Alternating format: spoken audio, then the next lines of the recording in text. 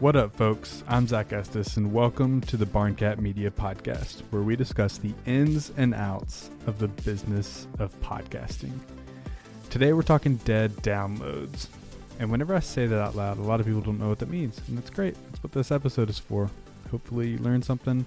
Hopefully it makes sense. Dead downloads. Okay, so let's think about how a podcast works, and we'll compare it to, say, email and maybe YouTube and some other forms of media, maybe social. But podcasting typically works where you have a channel, or also known as an RSS feed, or we just call them podcasts, and what a podcast is made up of are episodes. Well, you download the episodes, and there's typically two ways in which you download those episodes. You can go back and listen to the episode from a couple weeks back called How Many Downloads is a Download, just to get kind of more of in detail on this. But the two kind of primary ways are you're subscribed, which, quote, automatically downloads the podcast to your device, maybe whenever you have Wi-Fi or something along those lines, depending on your settings. But then you can also just download on demand, which is you saying, yes, I'd like to download this right now. Maybe I'm not subscribed, or maybe I am, and I'm going back and downloading an old episode that I've already listened to. There's just different ways to kind of go about that. So here's what a dead download is, and this is why it's important. A dead download, and you probably do this if you're a podcast consumer, you probably can see all your downloaded podcasts, and maybe you're subscribed to a bunch of them, but you don't listen to all of them. Like they'll download on your phone, but you'll end up being like, I don't want to listen to that, or maybe I get behind, or maybe it's just not intriguing, and so you delete that one. Well, technically that counts as a download, but really you didn't engage. So that's what we call a dead download, a download that has zero engagement. And this is a pretty simple thing. Usually people get this. If you don't get this, I'd love to chat about with you or help you kind of figure out, hey, how many dead downloads do you have? How many people essentially are showing up and not engaging? Let's equate this to like an email list. So imagine you have, 1,000 subscribers on your email list, but none of them open it. No one reads it. You have zero actual readers.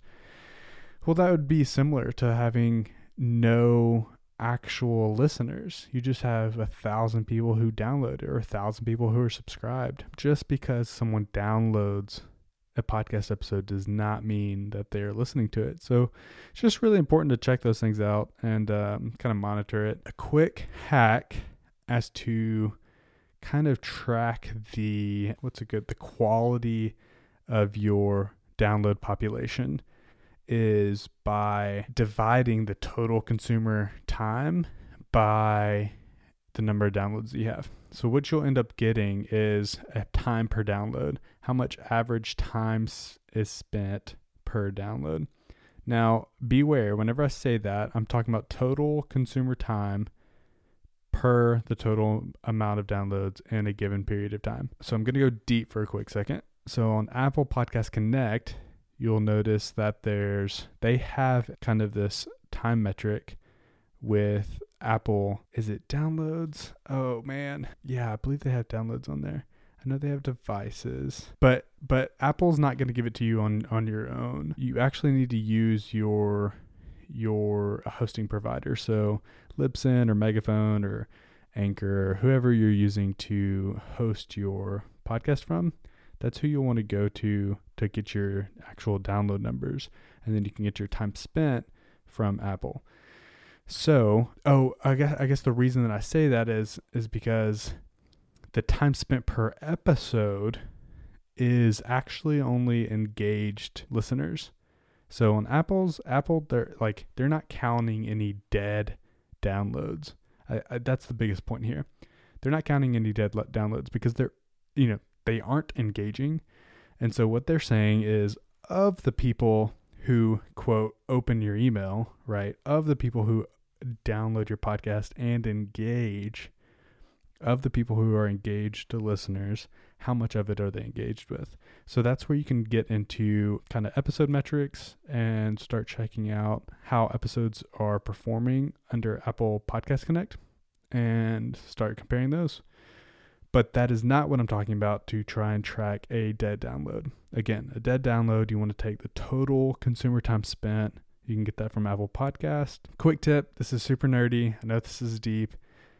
Divide that by the total proportion of Apple downloads versus all downloads. So let me break that down. Let's say you have 1,000 hours of time spent listening based on Apple's reporting.